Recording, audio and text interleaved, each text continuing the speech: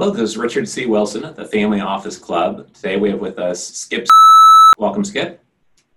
Thank you. Happy to be with you. Sure, and this is going to be one of our investor mandate interviews. And first of all, Skip, what type of investment firm or investment organization or what type of investor are you and where are you based? We're an angel group. We're the largest angel group in the state of Michigan, in fact. We're based in Ann Arbor, or at least that's where my office is, but we have members from all over the state. In fact, my primary residence is about 230 miles from Ann Arbor. I work from home as well as the office. And like I said, members from all over the state. We invest all over the state. Okay. So what does your angel group invest in and what do you not invest in? We are geographically focused on the entire state of Michigan, but it's a large state from Houghton to Detroit. It's about the same distance as Detroit to Washington, D.C., so it's a lot of geography, but it is limited to the state. We only do tech companies that have, can scale, have high growth potential, but we're industry agnostic. We'll do life science, we'll do mobility, IT, of course, all of that. So how strict is it on the statewide in terms of what if they have 4 office locations and one is in Michigan, or they have to have their whole team in Michigan or the founder in Michigan? How do you navigate that while people are applying?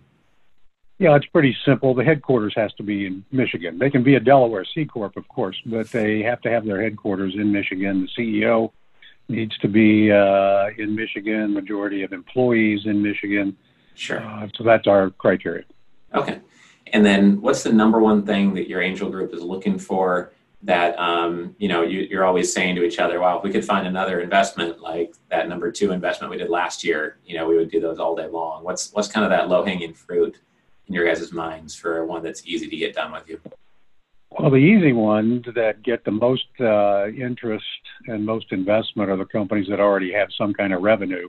The product's already on the marketplace and they're selling it, and they seem to be ramping up, but they're still very early. They may be raising their first private equity round. They may have already raised some convertible debt, but this will be their first maybe seed round. Okay. That's what we're looking for, to get in fairly early, but at least a real company. Sure. And there's a couple hundred angel groups such as yourselves. And I know a lot of people are trying to figure out how to best navigate the angel world. Obviously, we just heard it helps if somebody is, revenue with a real team and, real traction already. We know that helps a lot. What would be your other best suggestion for someone who's trying to access maybe an angel group in Texas or Connecticut? Everyone's got instructions on the website. Submit your materials. We'll respond if we care about your materials type process, usually. But in your case, with all of your experience, how do you kind of cut through that and make it to the top of the pile and get somebody's attention? Maybe if you are earlier stage, or maybe if it doesn't look beautiful on the surface, but you think you've got a really good idea that should be backed by an angel group. What's a trick or a strategy you could share? As an entrepreneur, for the entrepreneur? Yes. Yeah. I think they just need to be nice and tight with their messaging, and they need to make it in plain English. One of my pet peeves is acronyms, where they know what the acronym is, but I have no clue. I want to know what they do in simple English so I can understand it, and then I want to be able to understand how they're going to go to market, how they're going to disrupt GE, IBM, General Motors, etc., or the status quo, which is usually the biggest competition. They've got to have a clear understanding how to do that. And then we want to know on their financial forecast that they've really thought through what the growth is going to actually cost them and how much capital they're really going to need. Right. Yeah. I think your first and last points really stand out as huge ones. So many times I see, you're doing $200,000 a year in revenue last year, and then you're going to do $5 million and then $40 million, and everyone's going to have this $10 million EBITDA company, right? It's like everybody's projection. Like I know Damon on Shark Tank was like, I project I'm going to look like a superhero next year. So I can project anything I want. And the first point. And then after the investment, the numbers go down. Right. Oh, it's a challenge. Our one salesperson got fired. Oops. And your first point about keeping things tight and concise, we've been beating that drum very hard. That's why we're doing this investor mandate, in 7 minutes. It's why we read off one-liners at our investor summits. And, I almost think maybe I talk about it too much, but it's just such a common complaint of investors. They get these essay-long emails. Nobody can summarize what they're doing in a sentence. And no one has a 1-minute video from the founder articulating their strategies. You can see that it's a professional human being who understands what he's doing and or she understands, et cetera. So that's great. I love those points you brought up. And then what the entrepreneur doesn't, well, what the entrepreneur also doesn't appreciate in that regard is that it is a reflection on them and how much they really know and can they run a business if they can't articulate it. And if they don't know what their competition is doing and they don't know what you're looking for as an investor, that just says a lot about them as well, right? Right.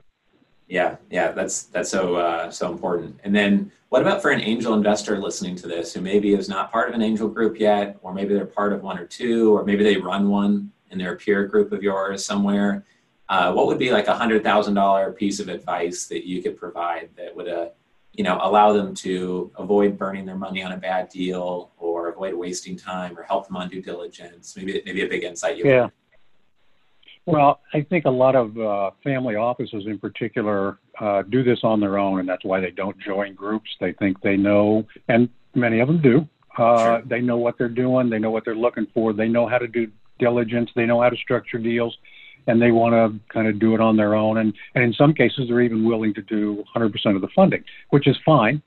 But the reality is, I'm going to guess 80+% of all early stage companies that get investing, the funding is syndicated. It comes from a variety of sources.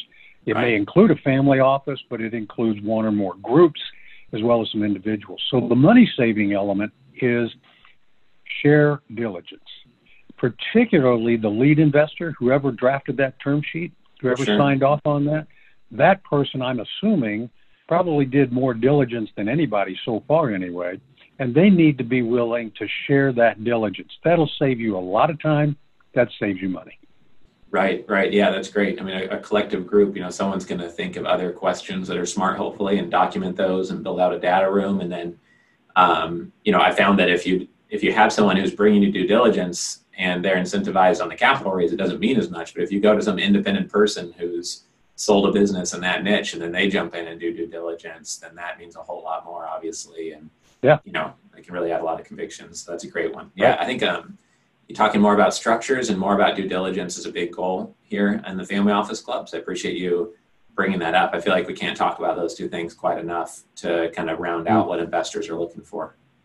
So appreciate that. And especially these terms, et cetera, they're changing fairly often right now. And, different people are looking for different things.